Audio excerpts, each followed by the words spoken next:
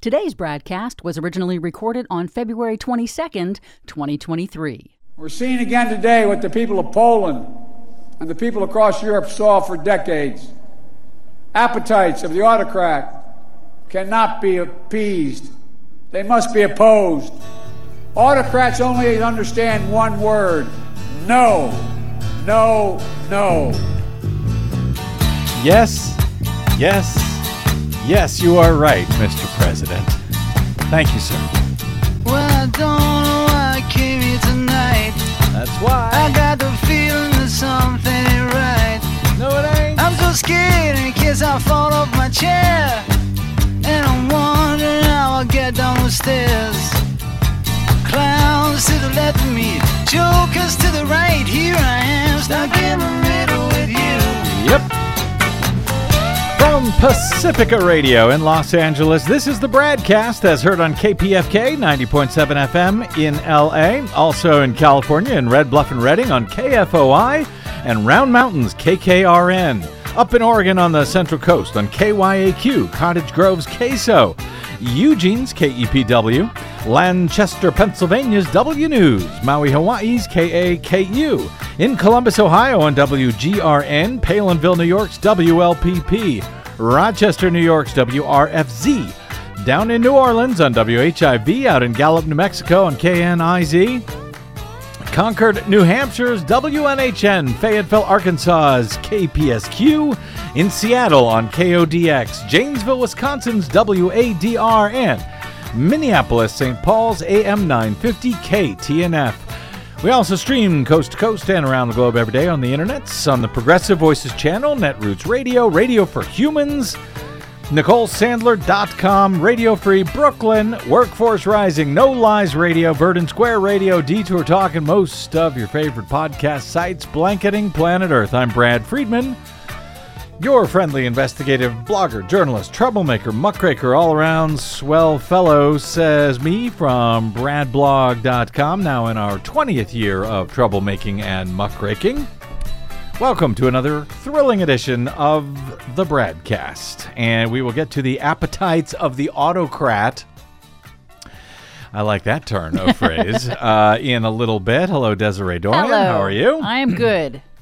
So it was just really a day or so ago when I covered some elections from 2022 that were only recently finally decided, given the discoveries in January in Monmouth County, New Jersey, January of this year, and in late December of last year in the Bay Area here in California in Alameda County, specifically in ranked choice voting elections in Oakland, Berkeley, and San Leandro.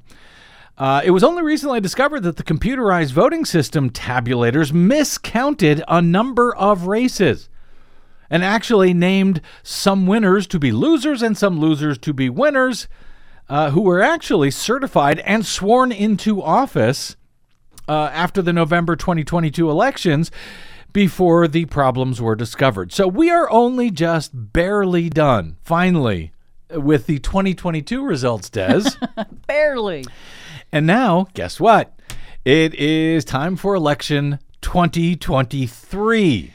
No, we are not jumping to 2024. Don't worry. With a number of important special elections that were held on Tuesday. I'll get to those non-certified, non-verified results in a moment. But joining us shortly thereafter will be one of my favorite guests, if it's usually never good news when he is on with us. Stephen Schwartz, longtime nuclear weapons policy analyst, former executive director and publisher of the Bulletin of the Atomic Scientists. You know, those folks who keep the doomsday clock? Well, he will be here momentarily to discuss Russian President Vladimir Putin's unilateral announcement on Tuesday that Russia is now suspending their participation in what is actually the last remaining nuclear arms agreement between the U.S. and Russia, the so-called New START Treaty. What does that mean moving forward? How much should we be concerned, if at all? And how disturbed should we be about Putin's continuing subtle and or not so subtle references to or threats to use nuclear weapons? as his appalling invasion of sovereign neighboring Ukraine marks its gruesome one-year anniversary this week. Speaking of appetites of the autocrat. But hey, as the critical battle of democracy against autocracy plays out in Eastern Europe, we've got our own version of some of that here in the U.S., thankfully, so far, much less violent, in a few special elections in several different states on Tuesday. And I gotta say, if you are a Democrat, most of the news from Tuesday night is, as it was last November, surprisingly good news.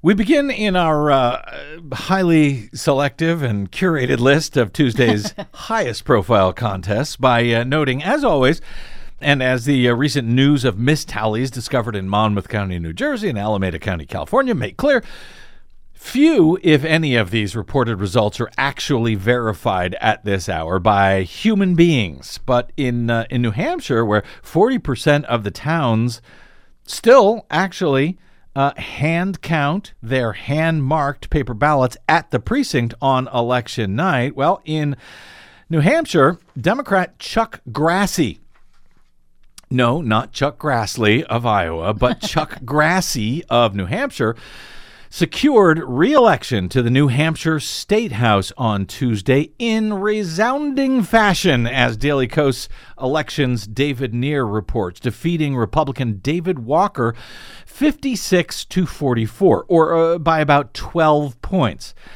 That 3.5 months after their initial face-off last November, those same two guys ended in an exact tie. Wow. The victory shrinks the GOP's margin in the New Hampshire State House to just 201 to 198, the narrowest gap between the parties in state history. And it puts Democrats one step closer to flipping the New Hampshire State House next year, if not sooner. One safely blue seat is currently vacant, so do the math. As Neer notes, this election almost did not take place at all on Tuesday. Now, New Hampshire has traditionally held special elections to resolve tied legislative contests, such as the one that was in November. After that deadlock, Republicans signaled their intent to follow precedent, to hold a special election to sort it out. But on the day that lawmakers convened in November of last year to address the matter, the GOP's official Twitter account shot off a tweet congratulating, quote, Representative David Walker, revealing the party's plan to try to use its barest of majorities in the House to simply seat Walker as the winner of the race for Stratford County District number 8. Wow. So they had the Republicans in New Hampshire had a scheme to install somebody, and then everybody found out? Well, they found out when they announced it, but what happened, this attempted power grab, wow. Well, it appears to have backfired because everyone found out, and a handful of Republicans ended up joining with Democrats to vote down the GOP proposal that they just seat the guy who didn't win, who actually tied, to dispense with the planned special election. But so a few Republicans did the right thing. That set the stage for Tuesday's election, and then Walker's 12-point defeat to Grassley. A win for democracy over autocracy here at home, I would say. Yeah, no kidding. The result also represented a considerable overperformance for Democrats. Now, remember, this election was absolutely tied last November, but Joe Biden carried this district by about 5 points in 2020. Grassley's 12-point win on Tuesday means that he ran about 7 points ahead of the president, a very good sign for Democrats, and yes, a pattern seen elsewhere, interestingly enough, on Tuesday. Neer suggests that the Tuesday outcome shows Democrats are well-positioned to make further gains and perhaps take back the New Hampshire House in the near future. It would be the first time in years in a closely divided swing state. Perhaps it could even happen before 2024, given that the giant 400-member House they have in New Hampshire has actually a huge turnover rate. And so they have to hold special elections frequently. So good news for sure for Democrats there in that swing state. In the great Commonwealth of Virginia, Democratic State Senator Jennifer McClellan appears to have easily won the special election for Virginia's 4th U.S. congressional district. She won by about 49 points with 75% of the vote. She will now become the first black woman to represent the Commonwealth in Congress. That victory is well ahead of Joe Biden's 36-point margin in that same district. So another outperformance by a Democrat in a special election on Tuesday.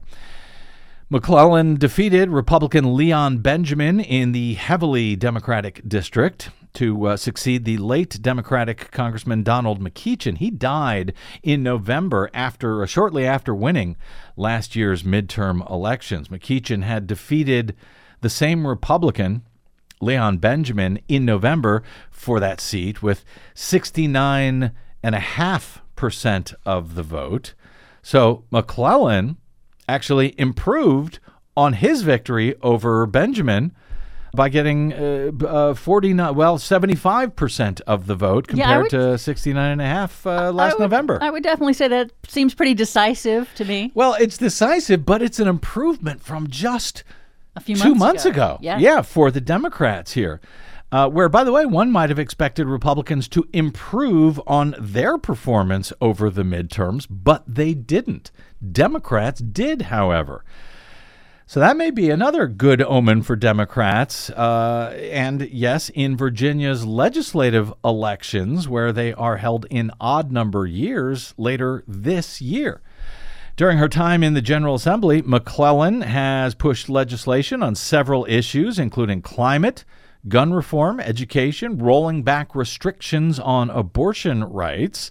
A measure was signed into law in 2020 that she helped pass when the state still had a Democratic governor. She also spearheaded the Voting Rights Act of Virginia, which was signed into law in 2021, again before the Republican Glenn Youngkin came in as governor. And that measure aimed to eliminate voter suppression and intimidation in the Commonwealth. McClellan also sponsored her chamber's resolution that helped Virginia become the 38th state to ratify the Equal Rights Amendment, which bans discrimination on the basis of sex and guarantees equality for women under the Constitution. So she will now head to the U.S. House. Good news there. Also, in Kentucky, not exactly a swing state, Democrat Cassie Chambers Armstrong held a state Senate seat in another special election, racking up a 54-point win, putting her a whopping 23 points ahead of Biden's 31-point margin in the district. Now, again, the old rule of thumb, was that Republicans traditionally outperform Democrats in special elections, particularly when there is a Democrat in the White House. Well, apparently so much for that old rule of thumb, because that does not seem to be happening, at least in this first round of special elections in 2023. Now, it's early still. Democrats have got to see the news from Tuesday night as encouraging nonetheless as they head towards 2024. It was special election results not unlike those on Tuesday, where Democrats had outperformed expectations last year that led some of us who were paying close attention to believe that the Republicans' expected red wave last November in the midterms was unlikely to materialize. And as we all now know, it did not. So, it's early. These are only a few isolated special elections, but read the tea leaves. Is it a good sign for Democrats in 2024? We will see. But so far, so good for the party which still supports democracy over autocracy in this country. And in perhaps the most encouraging news for democracy itself from Tuesday night, Wisconsin held its spring primary on Tuesday ahead of a critical April 4 general election. The marquee contest on Tuesday was the race for an open seat on the state Supreme Court, an officially nonpartisan primary between two progressives and two so-called conservatives, with the top two vote-getters advancing to the April 4 general election. Well, on Tuesday, one liberal and one conservative each won the most votes in that race, setting up a hugely significant Wisconsin Supreme Court general election race in just over 1 month's time. Progressive Milwaukee County Judge Janet Protasewicz and right-wing former state Supreme Court Justice Dan Kelly, they will square off on April 4 in an election that could finally alter the state's trajectory on a 7-justice high court currently controlled 4-3 by right-wingers, with a conservative now retiring from the bench. So this seat will be a swing seat for the Supreme Court in Wisconsin, a court that many of us have been watching not turn blue for many years now. If Protasewicz wins, however, liberals will retake the court majority for the first time in nearly 15 years. In the 4-person race on Tuesday, Protasewicz was called quickly by AP as the top vote-getter.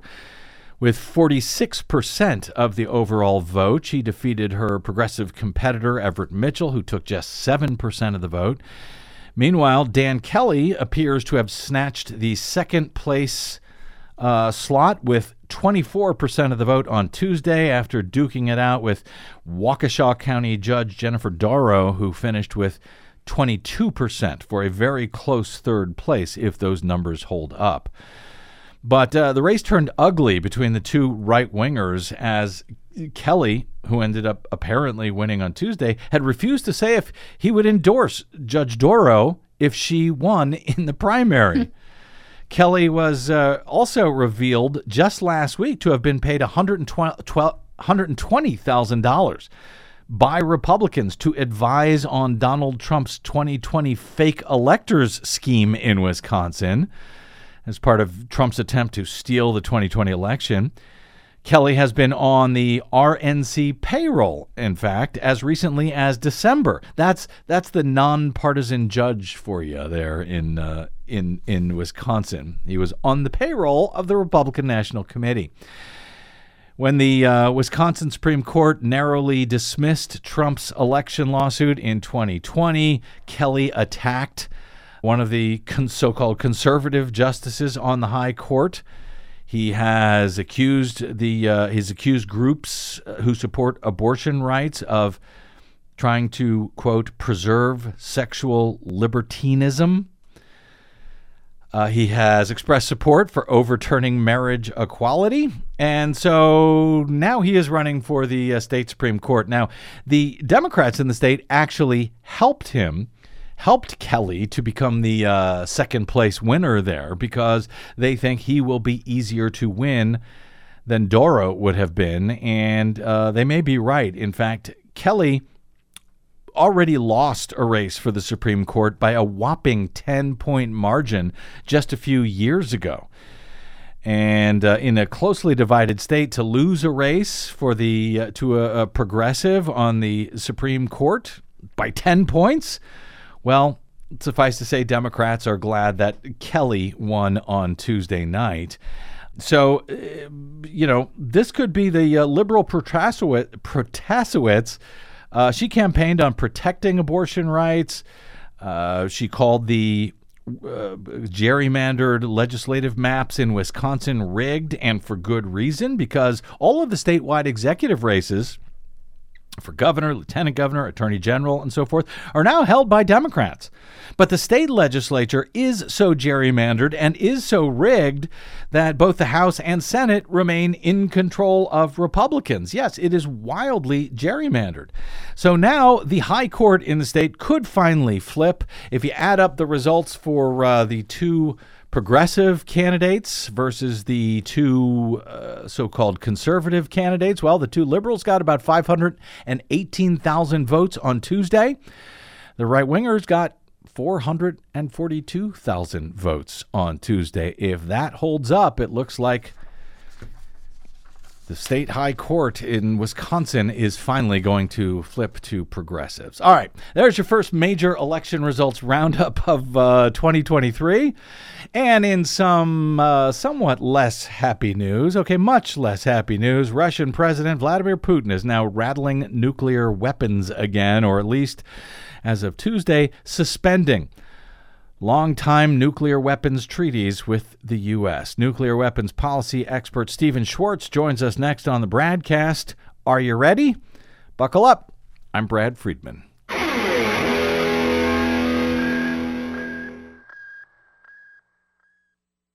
What the public hears on the public airwaves matters. At the BradCast, we do our best to bring you accurate news and analysis on the issues that actually matter, and we do it all independently, without corporate or political influence. But we can't do it without you, now more than ever. Please help us stay on your public airwaves by going to bradblog.com/donate to help keep us going. That's bradblog.com/donate. And thanks. Hey, this is Brad. You're listening to an Encore presentation of the BradCast. Are you ready for the great atomic power? Will you rise and meet your savior in the air? Will you shout or will you cry when fire comes from on high? Are you ready for the great atomic power? Have you heard this man mention? I'm not ready. Welcome back to the BradCast. Brad Friedman from bradblog.com. During his State of the Nation address to the Russian people on Tuesday, Russian President Vladimir Putin announced that Moscow is suspending its participation in the last remaining U.S.-Russia arms control treaty, the so-called New Strategic Arms Reduction Treaty, or New START, is formally known as the Treaty between the United States of America and the Russian Federation on measures for the further reduction and limitation of strategic offensive arms. So, yeah, no wonder it's called New START instead. Signed by the Obama administration in 2010, it took effect in February of 2011 as a 10-year agreement. The pact had replaced the Treaty of Moscow, known as SORT, which was to expire in December of 2012. It follows the START I treaty, which expired in December of 2009, the proposed START II treaty, which never entered into force, and the START III treaty, for which negotiations were never concluded. Putin's declaration on Tuesday will have an immediate impact on U.S. visibility into Russian nuclear activities, but the pact was already believed to be on life support, even before the Russian leader's unilateral announcement. During his address, Putin also said that Russia should stand ready to resume nuclear weapons tests if the U.S. does so, a move that would end a global ban on nuclear weapons testing in place since the end of the Cold War. Explaining his decision to suspend Russia's obligations under the 2010 New START treaty, Putin accused the U.S. and its NATO allies of openly declaring the goal of Russia's defeat in Ukraine. Quote, "They want to inflict a strategic defeat on us and try to get our nuclear facilities at the same time," the Russian leader said, declaring his decision to suspend participation in the treaty. He later sent a draft bill on the pact's suspension to the Kremlin-controlled parliament, which quickly rubber-stamped the measure on Wednesday, giving Putin sole authority to resume Moscow's participation in the pact whenever and if ever he wants. The decision to suspend the treaty's nuclear warhead and missile inspections is built into New START, follows Moscow's cancellation last year of talks that had been intended to salvage an agreement that both sides have accused the other of violating. Putin accused the U.S. and its NATO allies of openly working for Russia's destruction. The U.S., however, had previously walked away from the treaty when the Trump administration declined to engage in negotiations to extend it, accusing Moscow of flagrant violations at the time. But when President Joe Biden took office in 2021, his administration signed a 5-year extension. Following Putin's announcement on Tuesday, U.S. Secretary of State Antony Blinken called the Russian move, quote, deeply unfortunate and irresponsible, noting that the U.S. would be, quote, watching carefully to see what Russia actually does, adding that the U.S. would, quote, make sure that in any event we are postured appropriately for the security of our own country and that of our allies. Last month, the State Department reported it could not certify that Russia was in compliance with New START because of its refusal to allow on-site inspectors last year. On-site inspections had actually halted during the COVID epidemic and apparently never returned to the treaty's previously agreed-upon protocol, as I understand it. So, what exactly did New START do? How important was it, and what does Moscow's decision to suspend it actually mean?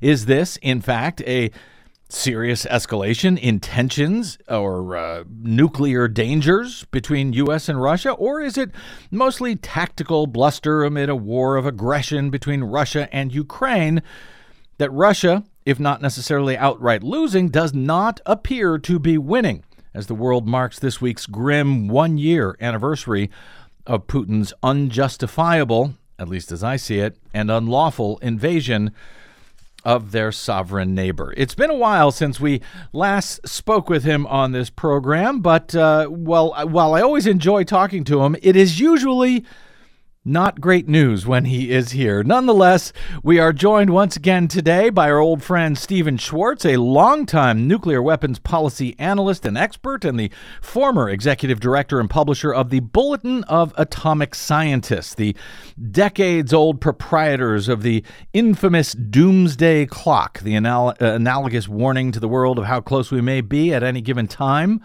to annihilation of planet Earth. Oh, that's all.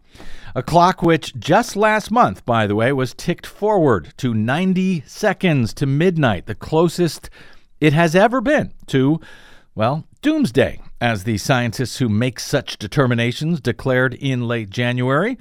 One of them, I believe, is Stephen Schwartz, who is still a non-resident senior fellow with the Bulletin. He's also former editor of the Non-Proliferation Review at the Middlebury Institute of International Studies, author of the book Atomic Audit, the Cost and Consequences of U.S. Nuclear Weapons since 1940, and, frankly, a must-follow on the Twitters, as far as I'm concerned, where you can find him as Atomic Analyst. Stephen Schwartz, welcome back to the BradCast, sir. Thank you, Brad. Good to be here. Good to have you here, I think. Before I get to my questions on all of this, I just want to make sure, did I get anything egregiously wrong in that intro and my basic explanation of the groundwork and the general facts of the case here? No, I think you covered it pretty well. The only qualification I might make is that the 5-year extension of New START, which was enacted in 2021 after President Biden took office, was by mutual agreement with Russia and with Vladimir Putin. So it wasn't a one-sided thing. That extension was actually built into the treaty. It's a very simple matter to enact, and for various reasons, the Trump administration just wasn't interested in doing it, but Biden did. Well, so that's why that happened. And it sort of jumps ahead of where I was hoping to go here. But any idea why the Trump administration had no interest in extending that treaty? You know, it is puzzling. On the one hand, Donald Trump clearly had, I guess we could call it a thing for Vladimir Putin, and did not want to cross him or disagree with him. So you think that something that would benefit Russia, would benefit Putin, would be something that Trump would be interested in.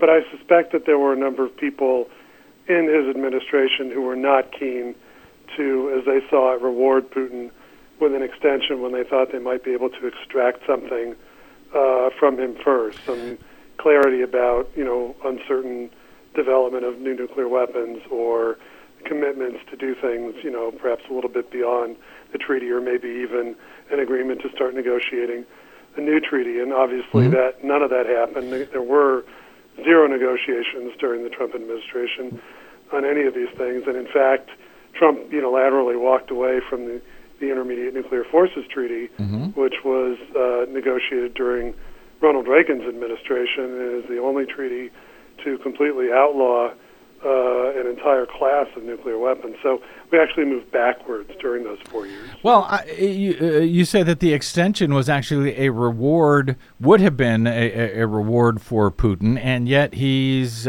seems to be pulling out of it now. Let's start with exactly, just in general terms, what New START did or does, and how Putin's declaration now changes that or doesn't change that, as you see it, in real world terms. Well, fundamentally, New START provides stability and predictability for both the United States and Russia. So it builds on, as you mentioned, previous arms control agreements, all of which, with the exception of the INF Treaty, have dealt with strategic or long-range nuclear weapons. We've never had a treaty that has focused on short-range or tactical nuclear weapons because neither side, but especially Russia, has been interested in having the other poke into the vagaries of its nuclear arsenal. So those have always been unregulated. But strategic, we've got a long track record going back about 50 years or so.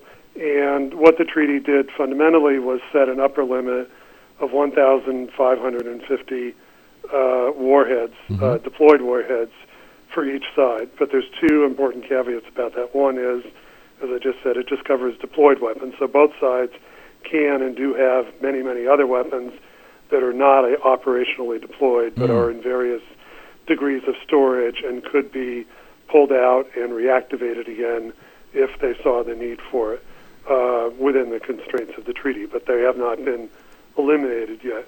The other is that under the terms that both sides agreed to, terms that actually echo the definitions of previous arms control agreements, operationally deployed is deliberately vague when it comes to strategic bombers. We count one bomber. For the purposes of the counting rules of the treaty, one bomber equals one bomb, even though, for example, the B-21, the B-2 bomber can carry multiple nuclear bombs, or the B-52 can carry up to 20 nuclear-armed cruise missiles. But for the purposes of the treaty, it only counts as one, and the same thing goes for Russian aircraft. So within those bounds, though, that's 1,550 is the upper limit. Both sides are operating under that limit right now. Russia has continued to pledge that it will continue to not violate that limit. The caps, and it's also said that it will abide by other terms of the treaty. It's funny, it's strange actually, that the announcement yesterday, there is no provision in the treaty, unlike for extending it by 5 years, there's no provision for suspending the treaty. You're either in it or you're not. And like any other international treaty, any treaty party can say, you know what, this isn't international interest anymore, we are going to leave. And the terms of the treaty state that you can do that, you have to give 6 months notice, and at the end of 6 months you're formally out of the treaty. So the suspension is, I guess a wily way of Putin trying to get what he wants, which is, I think, frankly, just an extension of what he's been doing over the last year. This is a nuclear threat by another name. It's an effort to frighten the publics in the United States, in NATO, and in Ukraine into letting him basically blackmail those countries into doing whatever he wants with Ukraine. So he's got this bludgeon. It's really the only tool that he has right now, and he's waving it around and threatening to use it. And now he's threatening to, not threatening. He said he's not going to comply with certain parts of the treaty unless and until his demands are satisfied. But there is no legal basis for what he's doing. And I've got some further questions about that, about his nuclear saber rattling. But just to be clear, on this treaty itself that he says he's suspending, even though there's no provisions for that. You noted, Stephen Schwartz, an upper limit of 1,550 nuclear warheads deployed on each side, and they each have their own, additional stockpiles. Russia, as you also note, has said they would still respect the caps that were set by New START. that it's really just, it seems like that they are suspending the ability of the U.S. to carry out inspections of stockpiles. So given all of those weapons that are actually allowed under this treaty, I don't think it would take more than 1,000 to pretty much wipe out the planet at this point. So given all of those weapons, how important are those inspections in reality? If they, are able to inspect them and say, yep, you've got, 15, no more than 1,500 or whatever it is, 1,550. Is this much of a treaty in the first place, to be frank? I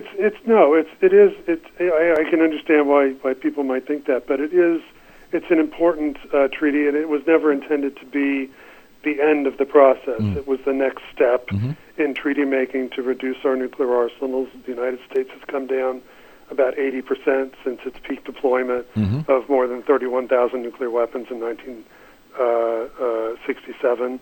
Today we have deployed operationally fewer than 2,000. So we've come a long way, but as you said, there's still, enough to ruin your day, as the old bumper sticker from the 1980s put it.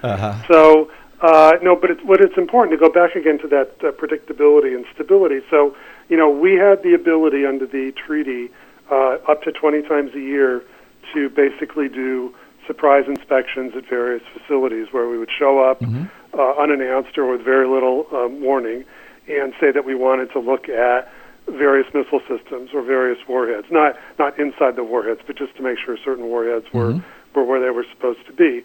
Now, we do have what are called national technical means, which are very high-power reconnaissance satellites and other means of detecting compliance or non-compliance with arms control agreements. But to be able to put people on the ground when we want, where we want, and the same thing goes for Russia, gives you a certain measure of confidence that what you're being told and what you're observing from space is actually what's going on. Now, those inspections were suspended when the pandemic began because neither side felt that it was safe to have people flying around, but Russia has refused to resume them, even though the pandemic is by and large over. So that's, problem number one. It's, they said the United States is not in compliance, but they're the ones that have not allowed U.S. inspectors back. So we're ready and willing to have them come back, but they've got to go and play along, by the rules too. So that plus the counting rules and everything else gives you some assurance that there are not nefarious things going on that could lead to surprises, which could trigger crises, which could, in the worst case, trigger a war. So it's important in that regard. And like I said, it's building on a history of agreements over many, many, decades. So we know, for example, that Russia has been working on, some years ago, long before the invasion of Ukraine, Putin announced with some grand flourishes, actually during the Trump administration, that he was working on a number of very disturbing and alarming types of new weapons. It's entirely possible that none of them will ever actually be deployed, but nevertheless, he made the announcement. Some of these weapons would have been covered by New START, and some of them wouldn't, and maybe that was the point. But when you have these inspections, when you have this agreement, when you have both sides talking to each other, you have mechanisms in place for dealing with uncertainties, for dealing with any questions that might arise. And when you don't, when you're not talking, and one side is fighting an active war and threatening to coerce you, that's where you get into trouble. We mentioned Donald Trump earlier and his unilateral withdrawal, I guess, from the INF, the Intermediate Range Nuclear Forces Treaty in 2019.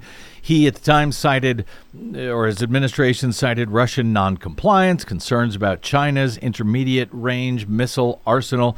So I'm wondering, does the U.S. at this point, thanks to Donald Trump, does the U.S. have a diplomatic leg to stand on, really, at this point when it comes to Putin's withdrawal or suspension or whatever we're going to call it from New START, when the U.S. really did something similar ourselves in 2019, no?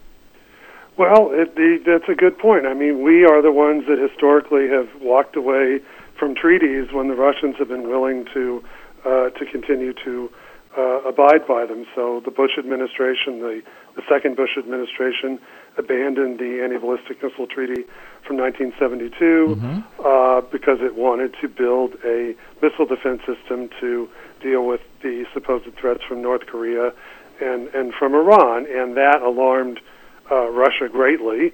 This was back in 2002, and it's one reason why those new weapon systems that I just mentioned that Putin announced, a lot of those things got started back then. So, one side does something and it alarms or disturbs the other. They make a response, and then that response in turn triggers another counter response from the original state that says, you're doing X, Y, and Z. Yeah. And they'll say, well, but we did that because you did this. I mean, that's how you get, in a very simplistic way, a nuclear arms race. So, yes, we have done that, and yes, there certainly were concerns about Russian noncompliance with the INF Treaty, but there was a mechanism there where we could have talked to them, and we chose not to. They also chose not to fully explain what they were doing, and I don't want to suggest that they were in compliance, because I don't think they were.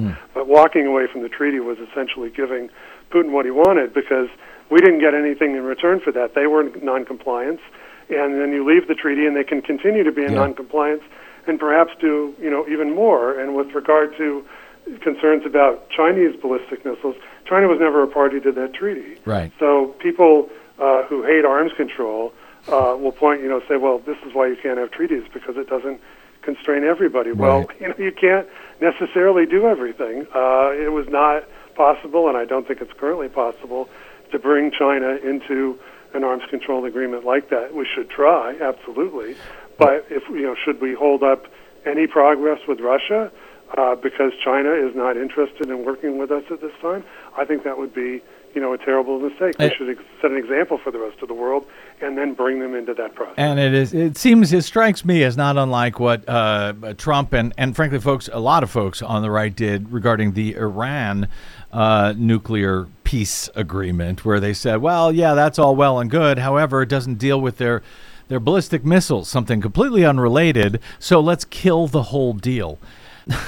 Over the past weekend, Stephen Schwartz at the Munich Security Conference, and this was just days before Putin's announcement at his State of the Nation address, Vice President Kamala Harris declared that Russia has committed, quote, crimes against humanity in Ukraine. Does that have any legal bearing on something like New START or any other treaty or UN agreement, et cetera? Or was her declaration more a statement of position of the U.S. at the time, but it has no actual legal bearings on any of this? Well, I'm not an international lawyer, so I would hesitate to talk in detail about what's legal and what's not. I think it's part of an ongoing situation where we have a very difficult and fractious relationship, and that feeds into our ability and our interest to want to work with Russia, and frankly for them to want to work, with us. But we have this bizarre and completely novel situation now in the nuclear age, where you have one state, fighting an illegal war and a very destructive war against another state, and then threatening other states implicitly and explicitly with its nuclear arsenal if they intervene beyond a certain level. Or I guess initially it was just don't intervene at all, and obviously we didn't pay any attention to that. The way I see it, and I'm no big fan of war at all, is that if we let this, if we just listen to Putin and say, okay, you're right, we can't risk nuclear war, so we're gonna stand back and let you carve up Ukraine however you want. And hey, if you want to take Belarus and Moldova, who are we to stop you? Yeah. I think that would set a terrible, terrible precedent for the rest of the world, not only with regard to what Russia might do in the future, but other countries that have nuclear weapons or might want them, and who have leaders that have authoritarian ambitions for power and territorial gain, might say, hey, there's something to this nuclear threat making. Sure. I think we should do that. And the world has been an incredibly dangerous place for decades now with regard to nuclear weapons. But this is a new and dangerous situation that I think we need to put a stop to. It's really troubling because, one of the reasons that we constantly hear from folks in this country, and frankly, it's both folks on the far right and on the supposed far left for objecting to the U.S. support of Ukraine, is because, Russia has a nuclear arsenal. And yes, Putin has in fact done quite a bit of nuclear saber rattling during this invasion. But the notion that, he's got nuclear weapons, if we continue to oppose him, it could turn into a nuclear war. That seems to me like a signal to, Kim Jong-un, hey, in North Korea, you can go ahead and invade South Korea if you want. Nobody's going to fight you because you've got nuclear weapons. It seems to me on its face to be absurd. That said, Stephen, how unusual, how dangerous do you view Putin's various threats to use nuclear weapons to be? How seriously should we take it? How seriously do you take those concerns? Well, I'll answer that, but I want to go back to the context of when you asked that question. Even during the Cold War, when we and the Soviet Union back then, had many thousands more nuclear weapons than we do now, we were very careful, obviously. I mean, certainly there were problems like the Cuban Missile Crisis, the closest we ever came to nuclear war and other incidents. But, we did not sit back and say, okay, you've got nuclear weapons, we are not going to get involved with you in any way, shape, or form. And neither did the Soviet Union. We traipsed around each other, we fought proxy wars, but we didn't say, okay, we can't do anything because you might annihilate us. That was never the deal. So I don't think that would, it doesn't make sense then that we would, do that today. How seriously should we take Putin? Well, I think we should be concerned that he is saying these things. I don't think it's likely that he's going to follow through. Why?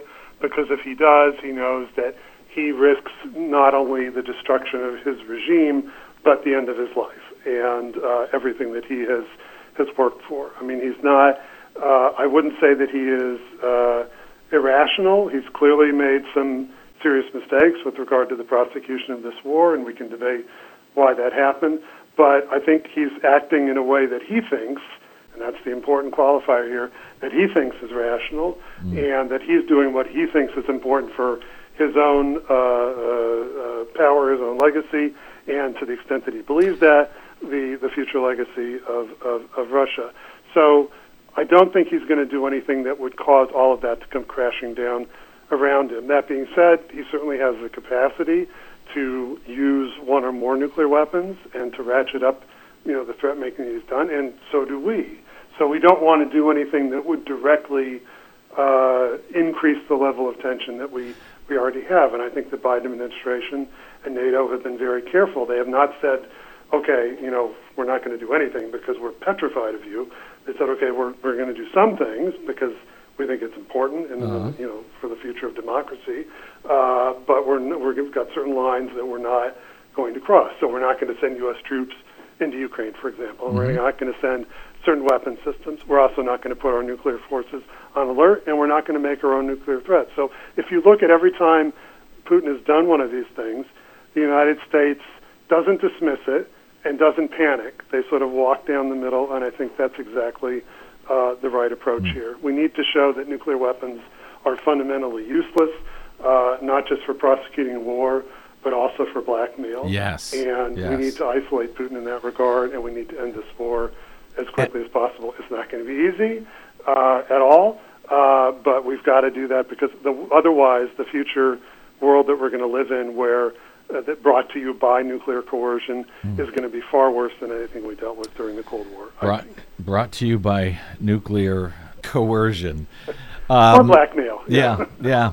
Very quickly, I've got just a minute or two here, Stephen, but I want to try to hit two quick points. One, sticking to Ukraine for a moment, the Budapest Memorandum in 1994, just to make sure I'm not crazy here, didn't that agreement signed by Russia and Ukraine and I think U.S., U.K., Germany, I believe, and several other former Soviet nations, didn't that include a guarantee from Russia in 1994 for the integrity of Ukraine's sovereign border in exchange for Ukraine turning over, giving up their nuclear weapons to Russia at the time, after the fall of the Soviet Union, when at the time I believe Ukraine was actually the world's third leading nuclear power. Wasn't that an agreement in 1994, and didn't Russia break that agreement in this certainly in this invasion of Ukraine, but even longer before when they moved into Crimea and the Donbass, etc.?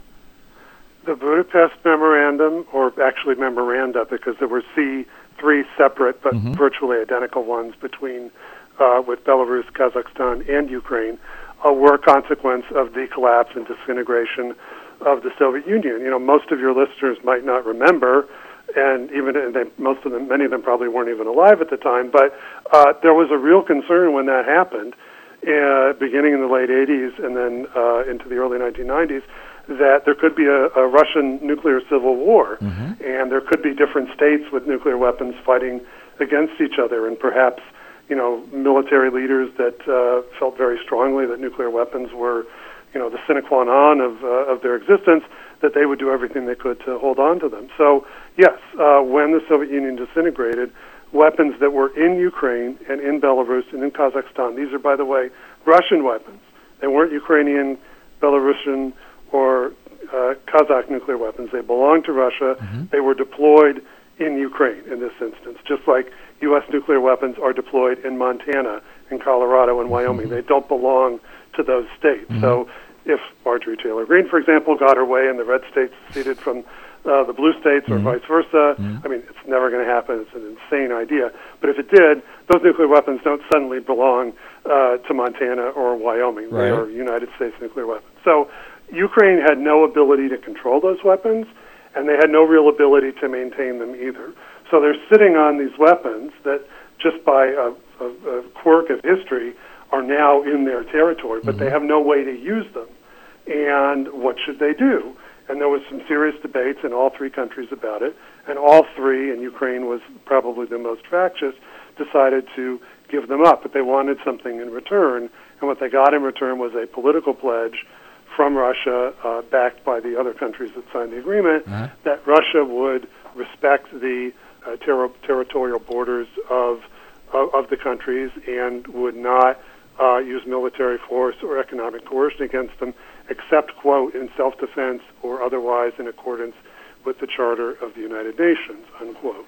So yes, Russia clearly did violate that agreement. It is not formally a treaty, although I think there are some scholars in Ukraine that consider it one, and it did not require the United States or other countries to automatically come to the defense of these countries, but that's, of course, what we've done. And, you know, and I just wanted to get that out there because I hear a lot of folks who are sort of echoing the Kremlin propaganda on this war, and again from both the left and the right, and they talk about various violations of this and that, and they just don't seem to mention the Budapest memorandum enough, because that seems pretty clear a violation by Russia, and frankly probably a war that would not be going on at all right now had Ukraine hung on to those nuclear weapons. Again, Ukraine had no ability to control those weapons. And frankly, if they had tried to do that, and if Belarus and Kazakhstan had tried to do that, I think there would have been a military conflict of one kind or another long before now, because Russia was not keen on having those weapons in what they considered breakaway provinces, you know, not part of Greater Russia anymore. So there was intense interest within Russia in getting the control of those weapons back. Fair enough. Yeah, I don't think that was, you know, for people that would say, well, Ukraine should have held on to its nuclear weapons. They weren't their weapons. They couldn't have used them. That wasn't a prospect. And if they had tried, there would have been a war. Fair enough. Last question for you, Stephen. As noted during my intro, the notorious doomsday clock at the Bulletin of Atomic Scientists, where you formerly served as executive director and publisher, that was moved forward a few seconds last month to reflect not only the danger of Russia's war in Ukraine, but our worsening climate crisis, etc. At 90 seconds now to midnight. It's closer than it's ever been to doomsday, even closer than during the Cold War. I've heard some suggest that that's ridiculous, that the, you know, hair trigger that we were on with the nuclear buildup between the U.S. and USSR during the Cold War was far more dangerous than where we are now. And I don't know if you had a say in this year's movement of the clock, pushing it closer to midnight or not, as a non-resident senior fellow at the Bulletin still. Do you agree with the assessment that we are now closer to doomsday than ever? Well, I haven't had anything to do formally with setting the clock for over 20 years, so that's point number one. The other thing, as you mentioned, is that the clock now incorporates and has since 2007, I believe, maybe it was 2008, and now incorporates climate change and what they call disruptive technologies and a couple of other things in its matrix of threats of how close or how far away we are from proverbial doomsday. So it's very difficult to compare, and I wasn't responsible for doing those things, but I think it does make it very difficult to do a one-to-one comparison with past settings during the Cold War, because then the only consideration was nuclear threats, not any of the other things, which are important and are obviously global, but are not on the same scale in terms of either time scale, how quickly something could happen, or the level of destruction that something could cause. So, yes, I think it's difficult to make those comparisons, and it might be confusing for some people. I don't know that I would agree that, and maybe it's just part of being older. I mean, I remember being very, very concerned about nuclear war in the 1980s when I was in high school and then later in college, and thinking that this might be it. And today, again, it might just be maturity, or maybe I know too much.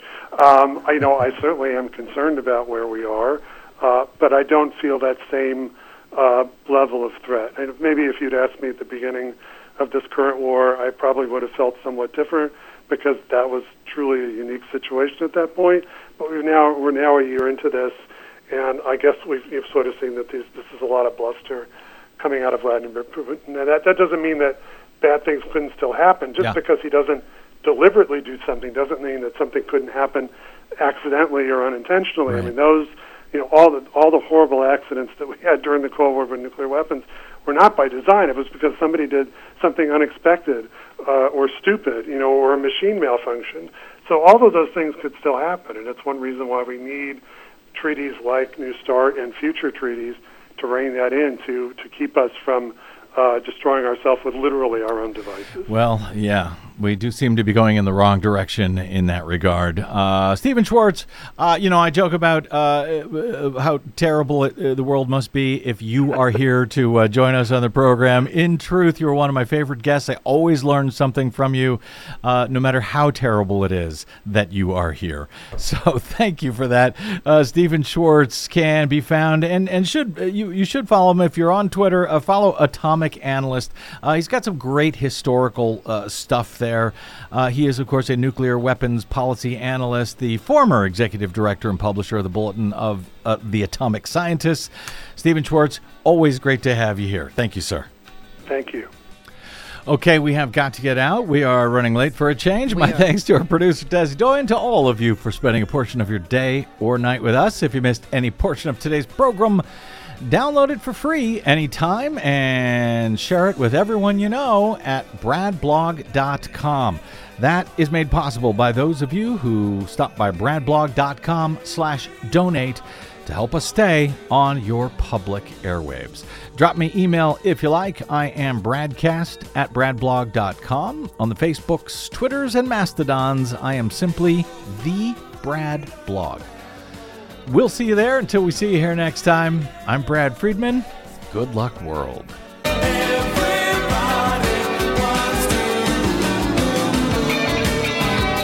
You're listening to the BradCast. We are 100% listener supported, thanks to listeners like you who drop by bradblog.com/donate.